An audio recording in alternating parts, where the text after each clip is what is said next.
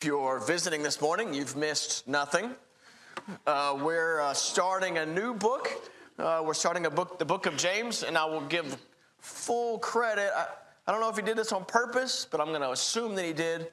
Jason, really good job picking a book at the back half of the year, back half of the quarter.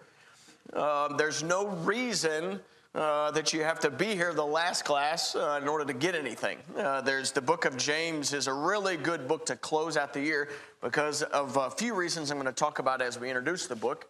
But yeah, as I mentioned before, if you haven't been here, you haven't missed anything. We talked about the book of Galatians, and now we're transitioning to a new book. I'm going to cover an introduction type session early on, and then we're going to talk about trials and temptations and how James sees trials and temptations throughout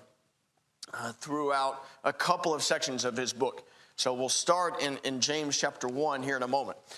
The introduction to this letter is a lot different than the book of Galatians. Different writer, different context. So first, let's talk about the first verse. I'm not going to go verse by verse. This is the one exception. James chapter 1 and verse 1 talks about the author and then talks about who it's to, which is important for us to understand both in this class and in other classes. We know the author is James, and we have three of them in the New Testament to pick from to try to figure out which James wrote this. I'm not going to linger too much on this topic because I'm not sure it's that important, but I feel like it's worth commenting on so that you at least know what page I'm on. Whether you're on that same page is up to you, but you at least know what page I'm on for the next few weeks. You've got James the apostle, James the son of Zebedee that we meet in Matthew chapter 4 and Luke chapter 5. This is one of the fishermen turned apostle. This is one of the witnesses of the transfiguration of Jesus in Matthew chapter 17. And this is the James killed by Herod the Great in Acts chapter 12, which was very, very early on in the New Testament history. And that's the only reason that commentators and early church historians don't think that this was the writer of the book of James is because of how early that he died. The only reason James, the son of Alphaeus, isn't talked about as the author is because we don't know much about him. That's not really a good reason, but that's the only thing that we know as the reason that some people don't think that it was him, which leaves James, the half-brother of Jesus, as the other option. It's the option I'm going to carry. And again, if you read history, if you read kind of the others who have thought about this idea, it's still circumstantial kind of evidence. It's still circumstantial and kind of early church father history as to those reasons why James, the brother of Jesus, would have been adopted. There's two early writers, like about 100 years or so after this book was written and after the New Testament was written, who claim that Jesus, the half-brother of Jesus, wrote this book. And the other reason is that James, the half-brother of Jesus, is, circumstantially, out of the three, the one who has the most prominence in early church history compared to the other two. James, the son of Zebedee, obviously dies early, didn't have a chance to get a lot of prominence. But we see James, the half-brother of Jesus, gets a lot. We talked about him in Galatians chapter 1 and chapter 2 a few months back, where James was considered a man of prominence that Paul was able to meet in Galatians chapter 1. And he was also a prominent member of the church in Galatians chapter 2, along with Peter, that Paul reasoned with before he left, talking about circumcision.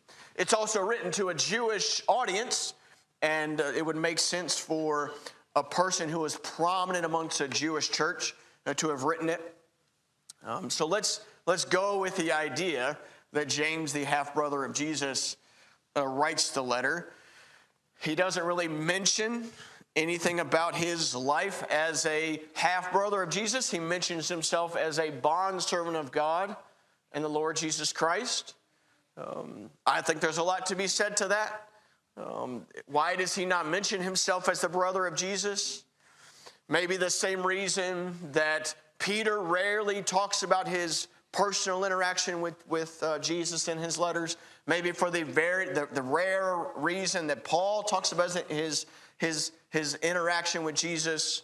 He only talks about it really in 2 of his 13 letters because it really didn't mean anything compared to what the description that James gives himself here, a bond servant of Jesus. He focuses on the message that comes through him because of the resurrection of Jesus and through the Holy Spirit.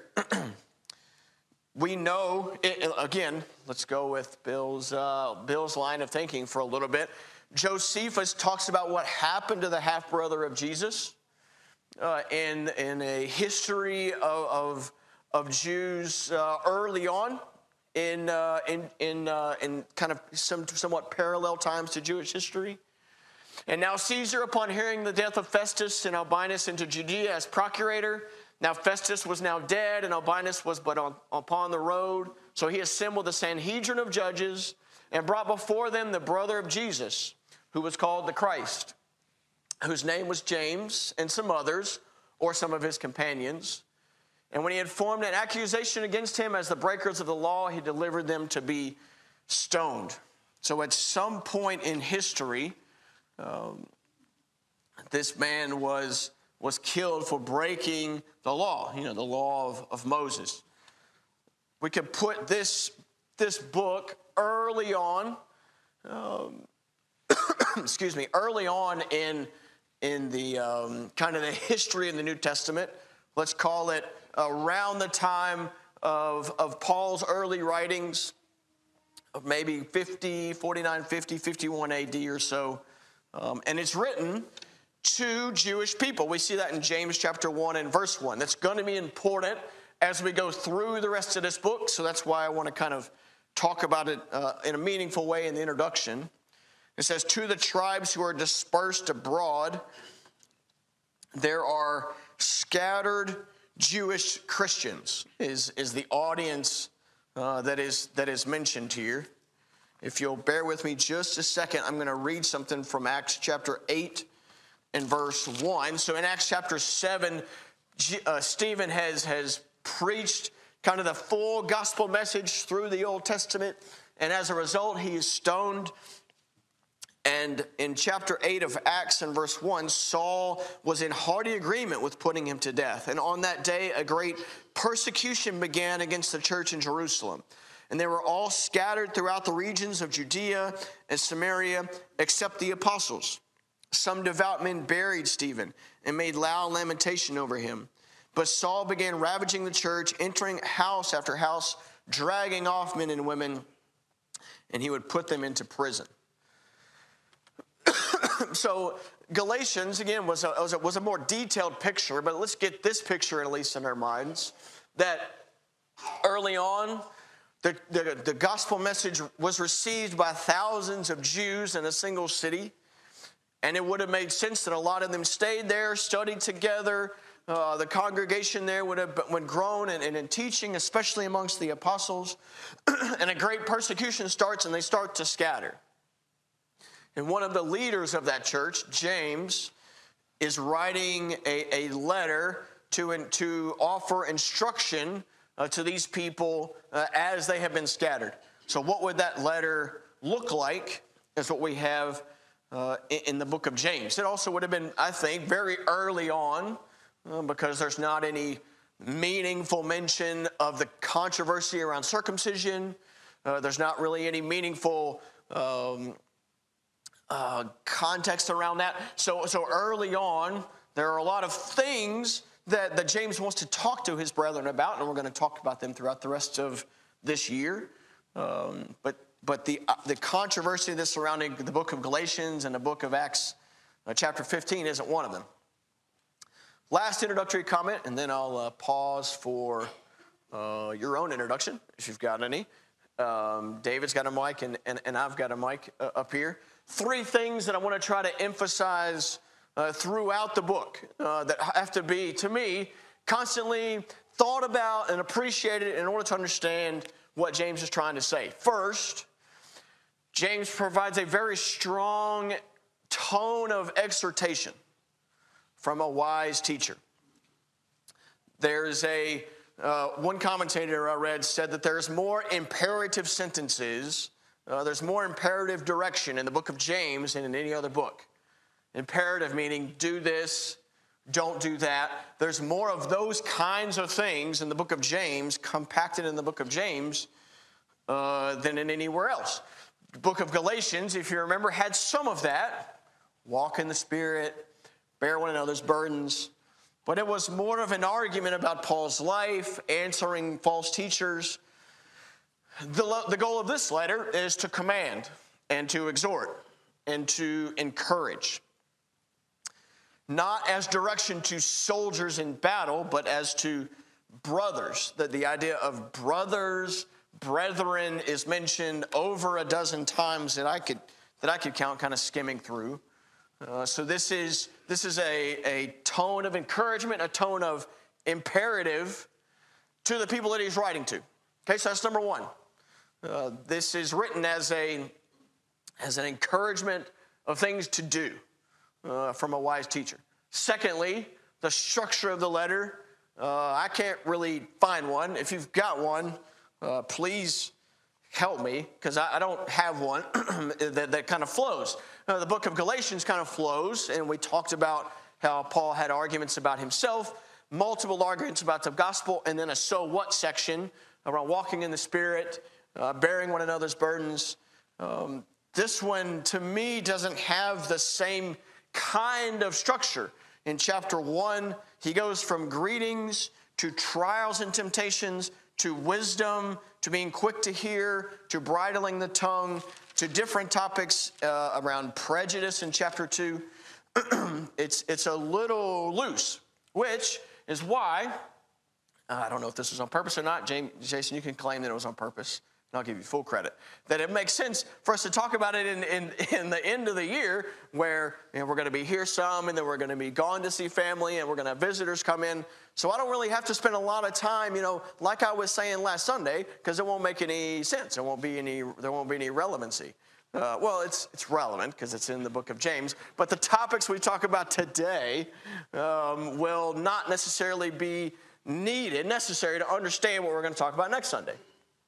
The only thing we're going to talk about next Sunday that we're talking about now is this slide.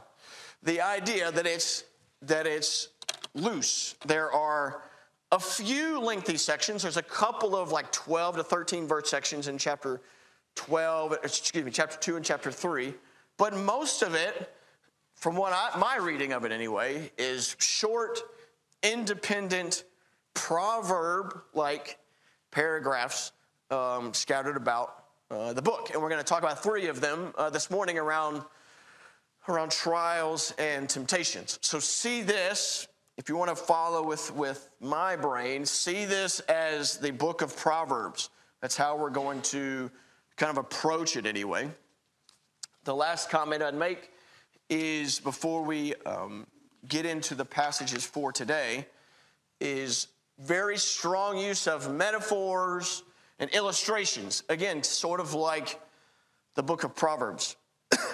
The book of Galatians, when we were talking, I mentioned my own loose illustrations. I've got one today, but I feel vindicated by that, because if James can do it, then I can do it. But there's a lot of them. The sea, the withering flower, the mirror, the horse, the ship, the forest fire, the arrogant businessman, the moth-eating clothes, on and on and on. There are teachings that go in illustration. And they go a long way, I think. Sometimes there's no need for further explanation in an illustration. And if you think about who he's writing, Jews scattered about who don't have the wisdom of the church leaders of Jerusalem, don't have the wisdom of the apostles direct hand in hand anymore. You're going to need topics. You're going to need to know what to do, and you're going to need to be taught in a way that I can understand. And when we teach kids, or when we teach on new concepts, metaphors and illustrations are often what we use, isn't it? Such is the case here. Last comment before we get into chapter 1. Excuse me. And I'm going to linger on this a little bit through the class. The style of writing and the topics covered are also related to the Hellenistic Greek culture that would have been around during the day. I read a commentator that put it simply like this. The philosophical and religious concepts that are found in James are all in the nature of widespread popular concepts that would have been familiar to decently educated people in Palestine, where Hellenistic ideas were very widespread. You know, Hellenism, the Greek history, the Greek language, the Greek culture that came, starting with Alexander the Great. These are the concepts that we're talking about. The thoughts around prejudice and when I should speak and how I should use my money and how I should see temptation and trial.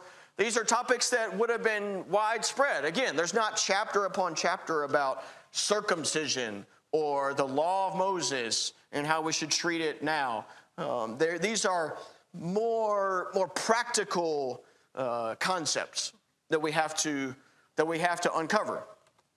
We see them as practical concepts to answer the question, how is a Jewish Christian to relate to their faith in Jesus Christ, living in a Greek-influenced world, but having a Jewish heritage?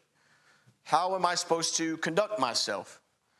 These are the things that James is going to deal with from a Jewish perspective, but having a frame of mind of being a bondservant of our Lord Jesus Christ.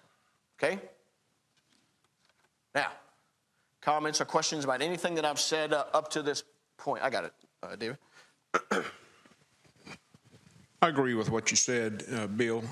I kind of look at verses 3 and 4 as being the outline of James.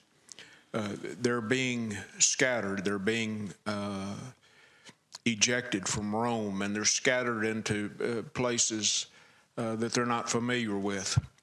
All the things he talks about, holding your tongue and what religion is, and visiting the fatherless, and all of these things. I compare it to when we would go into different countries with the USO. We were given a book that was thick of what to say, what not to say, how to eat, how not to eat, how to sit. There are things that would offend people. And certainly this trying of their faith when they went into another country, for instance, among the Gentiles, would wear on their faith. There were things that would present themselves to them as maybe certain meats or certain days and this and that.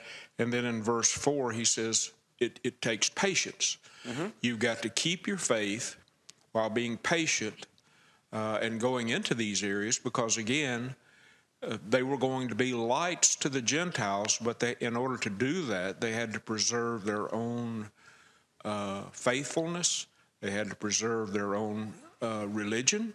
They had to preserve all the things that they knew to be right because regardless of the countries they were going into and the language and the customs, there was also the persecution of the Romans going on at the same time. Right. Oh, well said. Well said. Again, look at verse 1. They're scattered about. It's easier, perhaps, to do the things that Bruce is describing if we're all in the church of Jerusalem and there's hundreds of us. But if we're now scattered about, how am I supposed to conduct myself? A letter to encourage us in how to do that. Well said, Bruce. Well said. Anyone else? Yes, ma'am. I just wanted to say I was watching a documentary on the book of James and on James himself, and they pulled out of the ground a tomb that said James, the brother of Jesus, on it, and the way he describes his physical body, that's the way the body was in the tomb. So there is proof that this James, the brother of Jesus, did live, and probably is who this author is. Sure, and he's mentioned multiple times in the New Testament. We know he didn't have the best relationship with the way that Jesus taught early on, but eventually he finds himself a bondservant here. All right, excuse me. All right, I'd like to read. We're going to talk about how to act like God's people when it comes to trials and temptations. I'd like for us to read chapter 1, verses 2 through 4, chapter 1, verses 12 through 18, and chapter 5, verses 7 through 11 all together. Chapter 1, verses 2 through 4. Consider it all joy, my brethren, when you encounter various trials, knowing that the testing of your faith produces endurance, and let endurance have its perfect result, so that you may be perfect and complete, lacking in nothing. Verse 12. Blessed is a man who perseveres under trial, for once he has been approved, he will receive the crown of life which the Lord has promised to those who love him. Let no one say when he is tempted, I am being tempted by God. For God cannot be tempted by evil, and he himself does not tempt anyone. But each one is tempted when he is carried away and enticed by his own lust. Then when the lust has conceived, it gives birth to sin, and when sin is accomplished, it brings forth death. Do not be deceived, my beloved brethren. Every good thing given, and every perfect gift is from above, coming down from the Father of lights, with whom there is no variation or shifting shadow. In the exercise of his will, he brought us forth by the word of truth, that we would be a kind of first fruits among his creatures. Chapter 5, verse 7. Therefore, be patient, brethren, until the coming of the Lord. The farmer waits for the precious produce of the soil, being patient about it until it gets the early and late rains. You too be patient. Strengthen your hearts, for the coming of the Lord is near. Do not complain, brethren, against one another, so that you yourselves may not be judged.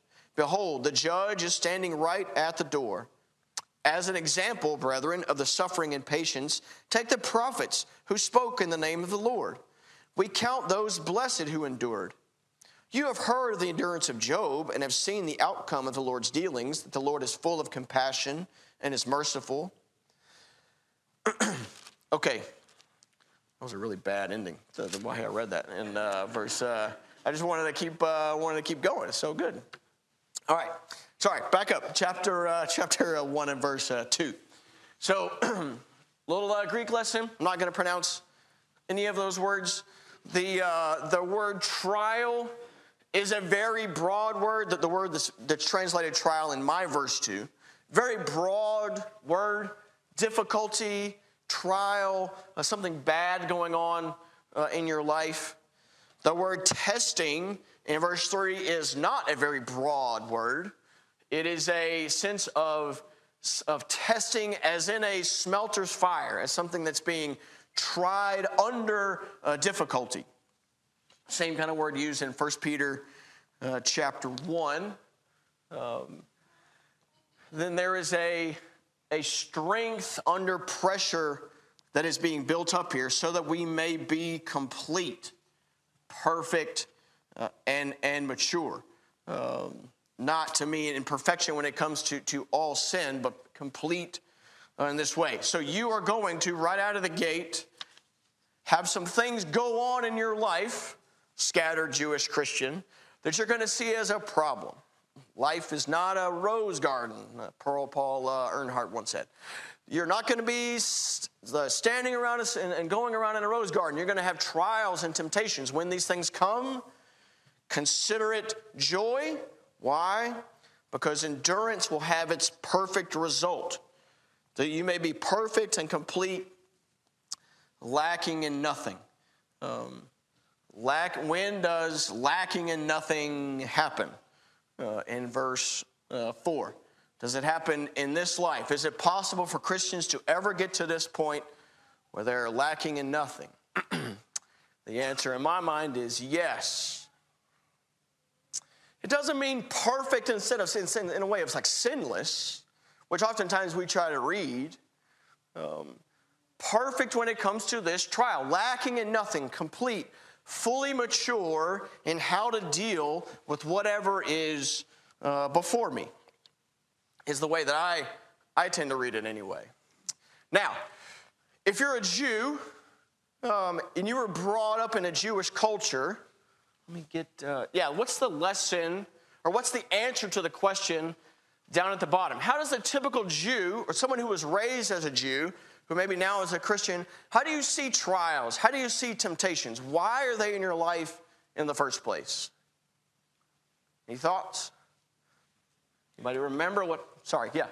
Deuteronomy speaks to the curse that come about because of disobedience, and so you might be tempted to think that this hardship that I'm going through is God's kind of chastisement to me over disobedience. You got it. You got it. Let's emphasize that point in John chapter 9. You can turn there very quickly if you like. John chapter 9, in the beginning of, well, not the beginning, as a part of Jesus' ministry, he's healing people. He's preaching to them, and even his disciples have this mindset that that Jonathan has mentioned. In John chapter 9, verse 1, as he passed by, he saw a blind man from birth, and his disciples asked, Rabbi, who sinned, this man or his parents, that he would be born blind? Why is this man blind? Why is this man going through a trial? The disciples of Jesus only come to one conclusion. Somebody has done something wrong.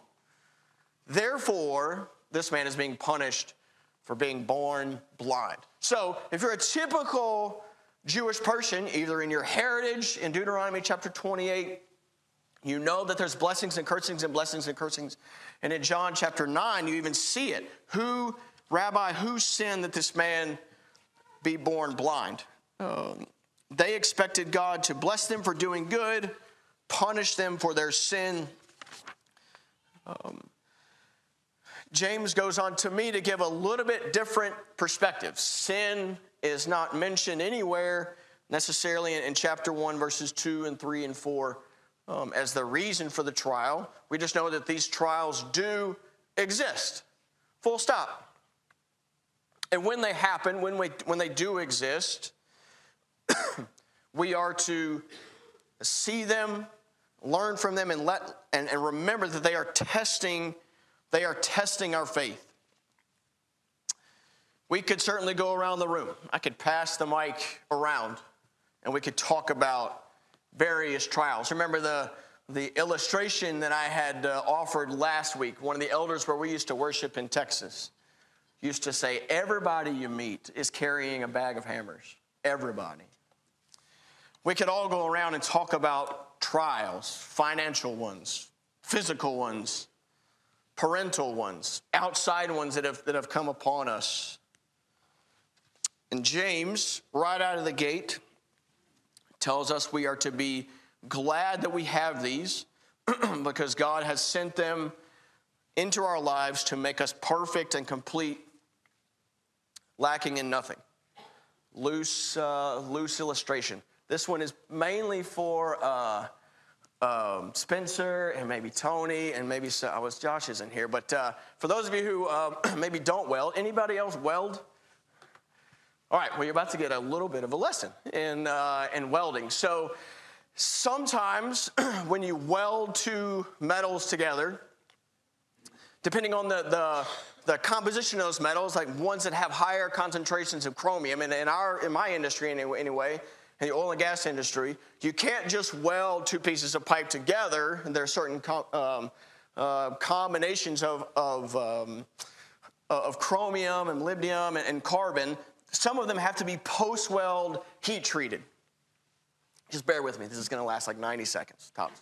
So why do you have to post-weld heat treat? Because when you weld these two pieces of pipe together, you've got a base metal that is sound, mature, it's fine. Another piece of base metal, sound, mature, and it's fine. But when you weld them together, the base metal, the heat-affected zone in the middle, and the weld metal, the amount of heat that's put in at the weld and the lack of heat, maybe an inch down the pipe, 2 inches down the pipe, causes a reaction, a chemical reaction that basically puts a lot of stress right at that point. That stress is manifested. You see that left-hand side picture and kind of the middle picture, and these light, dark, like these distortions at the grain boundary. And really, the metal is just stressed out. Yeah, it's together. Yeah, the metal is welded together, but it's stressed. And if you put pressure in that pipe, if you put a lot of heat in that pipe or you put hydrogen in it, it's going to crack eventually because it's stressed. So what do you have to do? You have to stop welding, and we put big electric blankets around these pieces of pipe, and we slowly heat them up over an hour, 2 hours, 3 hours, up to 1,200 degrees, and put them under even more stress and hold them under stress for a long time, 4, 6 hours. Very stressful environment. When you take that off and you cool it down, you get a more uniform structure down at the bottom where the pictures look basically the same. So the pipe is behaving basically the same throughout. Stressed at the beginning, and then over time, when put under stress in a controlled, purposeful way, hopefully you're getting the mini sermon application as I talk, there is a relaxing, a maturing of the welding. So, how does that apply today? Hopefully it's easy. When we are justified, when we are buried in the waters of baptism, when we come up, we are bonded to Jesus. But we are not mature in that. We can still break. We can still crack. How does God mature us? How does God bring us into a more complete relationship with him? James claims through stress, through trials. Yes, there is doing things like we're doing today, studying and reading the Word of God together. Yes, there are things like worshiping and praying to God, not discounting any of that. But one of the ways that James claims that we are matured in God is because of the stress that we're put under. If we're not put under stress, if we're not heated up and made uncomfortable, we won't work. We won't work. Okay. Feeling me? All right, good. Good deal. Let's turn real quickly. I'm going to stop after this section. Okay, no, I'm not. Go ahead, David. You go, man. Go. I'm not a welder, and It's so all right. I'm going to use a much simpler example, one that my brain can comprehend. We become physically stronger by repeatedly overcoming resistance. Sure. And I think about a weightlifter, sets and reps. It's all about increasing the number of repetitions or increasing the amount of weight. And when we do that to muscle failure, our muscles break down, and we give them a couple of days of recovery, and they heal back stronger. And so I think about that repeatedly overcoming resistance, which we could see as trials, tribulations, temptations, makes us stronger over time. Right. Let's linger on David's thought a second. Let's talk about the middle part of chapter 1, and I'll open up to comments again. When we are tried, when we are in these temptations, we might sin, and there might be a logical train of thought we could take ourselves through. I am a Christian. I believe in the God who created the universe, and he controls everything, including bringing these trials into my life, including bringing these difficulties into my life. He's brought it into my life. I'm tempted, and I'm struggling, and I may even be tempted to act in an ungodly way, and I might do so, and I might sin. Therefore, God is the root of my temptation. Therefore, it is God's fault that I sin. And James is trying to combat this idea in James chapter 1, verse 13. If you have this logic, James says, listen, if you're saying I am tempted by God, that's the wrong premise. Why? Because God cannot be tempted by evil, and he himself does not tempt anyone. What is the logical way that this should flow? James provides us the illustration in verses 14 and 15. We are carried away By our own sin, we produce it, and it brings forth death. There was an older commentator of the book of James. Temptations and occasions put nothing into a man, but only draw out what is in him before. The idea that God is putting us to the test so that we will sin is a concept that James wants to get right out of the gate and refute. Do not be led astray. Do not be deceived, my beloved brethren, in verse 16. God is not the source of any sin, but what is God the source of? Verse 17, good things.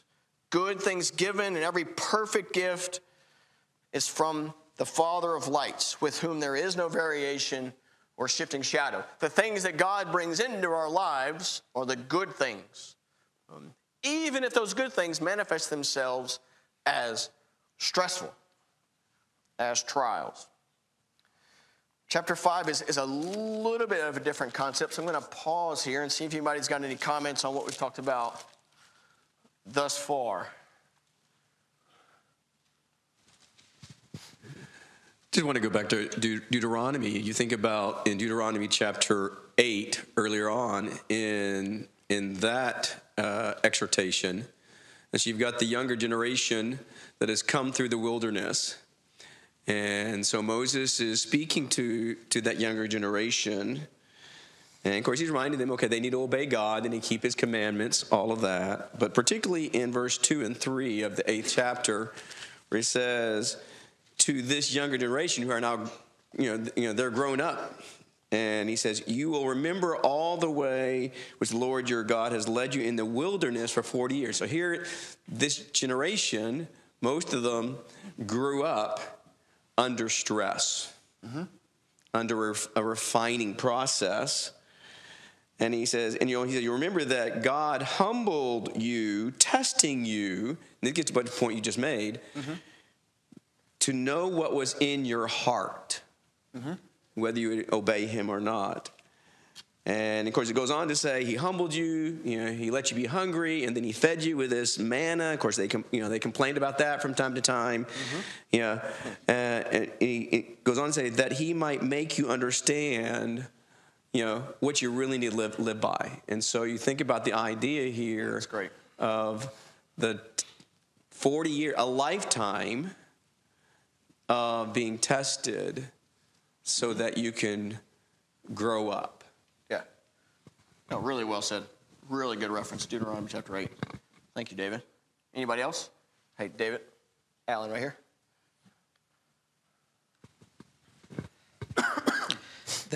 The section starting in verse 12, as he is flowing kind of with the logic, it also just answers why is this happening in the first place.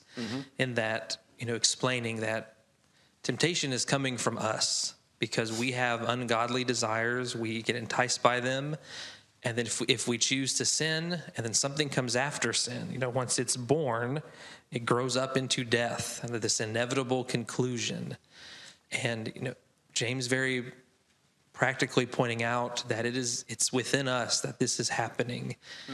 There is not even an omnipresent, Satan is not omnipresent on everyone's shoulder, always whispering like you should do this. He does tempt us. He's established kind of a system of temptation, if we want to refer to it that way. But it comes from us, and it ends in death.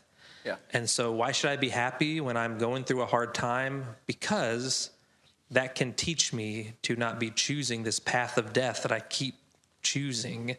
Right. And James saying that this is why it's good, because it's saving you from something even worse than this temptation that you're facing. Yeah, well said. Well said. Thank you, Alan. Let me try to get through a couple of things about chapter 5. So in chapter 5, verses 7 through 11, there's an illustration. Again, remember, metaphors and illustrations throughout. And this is the illustration of the patience of a farmer who has to wait and who has to wait and has to wait.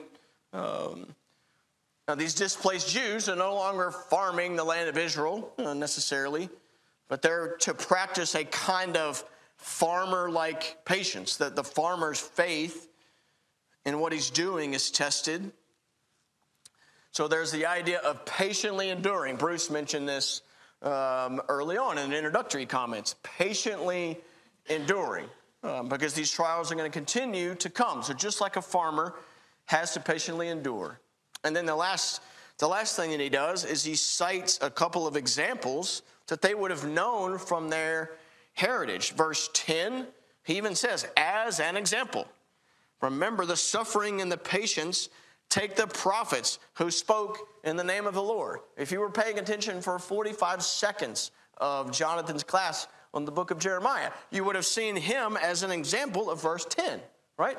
Enduring with suffering and patience, who spoke in the name of the Lord, regardless of that suffering and regardless of how much patience he needed. And then the last thing he does is he does cite one of the Old Testament examples by name, the example of Job. Job, we all agree that Job's friends, even God agrees that Job's friends were unjustly accusing Job of having unconfessed sins. The reason you have this problem, Job, is because you have unconfessed sins. Job defends himself, and he always trusts in God. And how does how does James use the example of Job? James is calling our attention to the end of the book of Job, to the outcome. The outcome is God vindicates Job as a righteous man. We see that in Job chapter 42. God restores Job. God grants him greater prosperity than he had in the past. Not to say that if you endure with endurance that you will be rich like Job does. I don't think that's the point. The point is that God vindicates Job and blesses Job because of his relationship with God. Though we may have had a difficulty like Job, Job has an affliction. He proves himself to be full of compassion. God proves himself to be full of compassion and full of mercy. Remember, the same God who in this moment is making me go through a smelter's fire is also the same God who is a God of compassion and who is a God who is full of mercy. Don't be shocked when we're under trials, because there's something to learn. This basic summary of what I see in the first couple of sections in James chapter 1 and here in James chapter 5. This is really easy for me to say in a purple shirt on Sunday morning amongst good brothers and sisters like you. It's easy to say. Think about it as we walk through the rest of this week. How are you dealing with difficulty? What is your response? What is my response to it?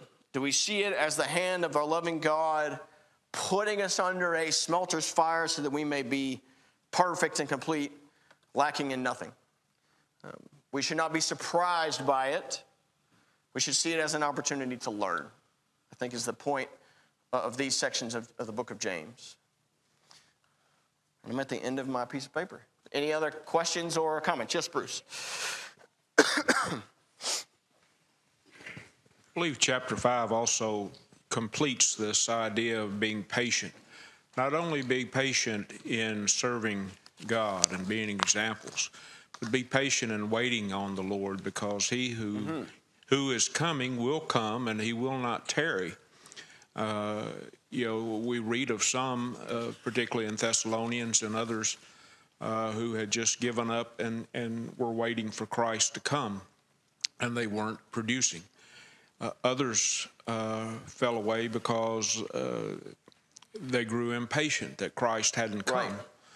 And so this patience should be in our prayers. Come, Jesus, come, even now.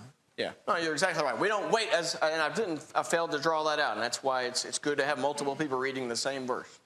We don't wait as people who don't have a hope, right? We wait as people who do have hope. All right. Thank you all very much.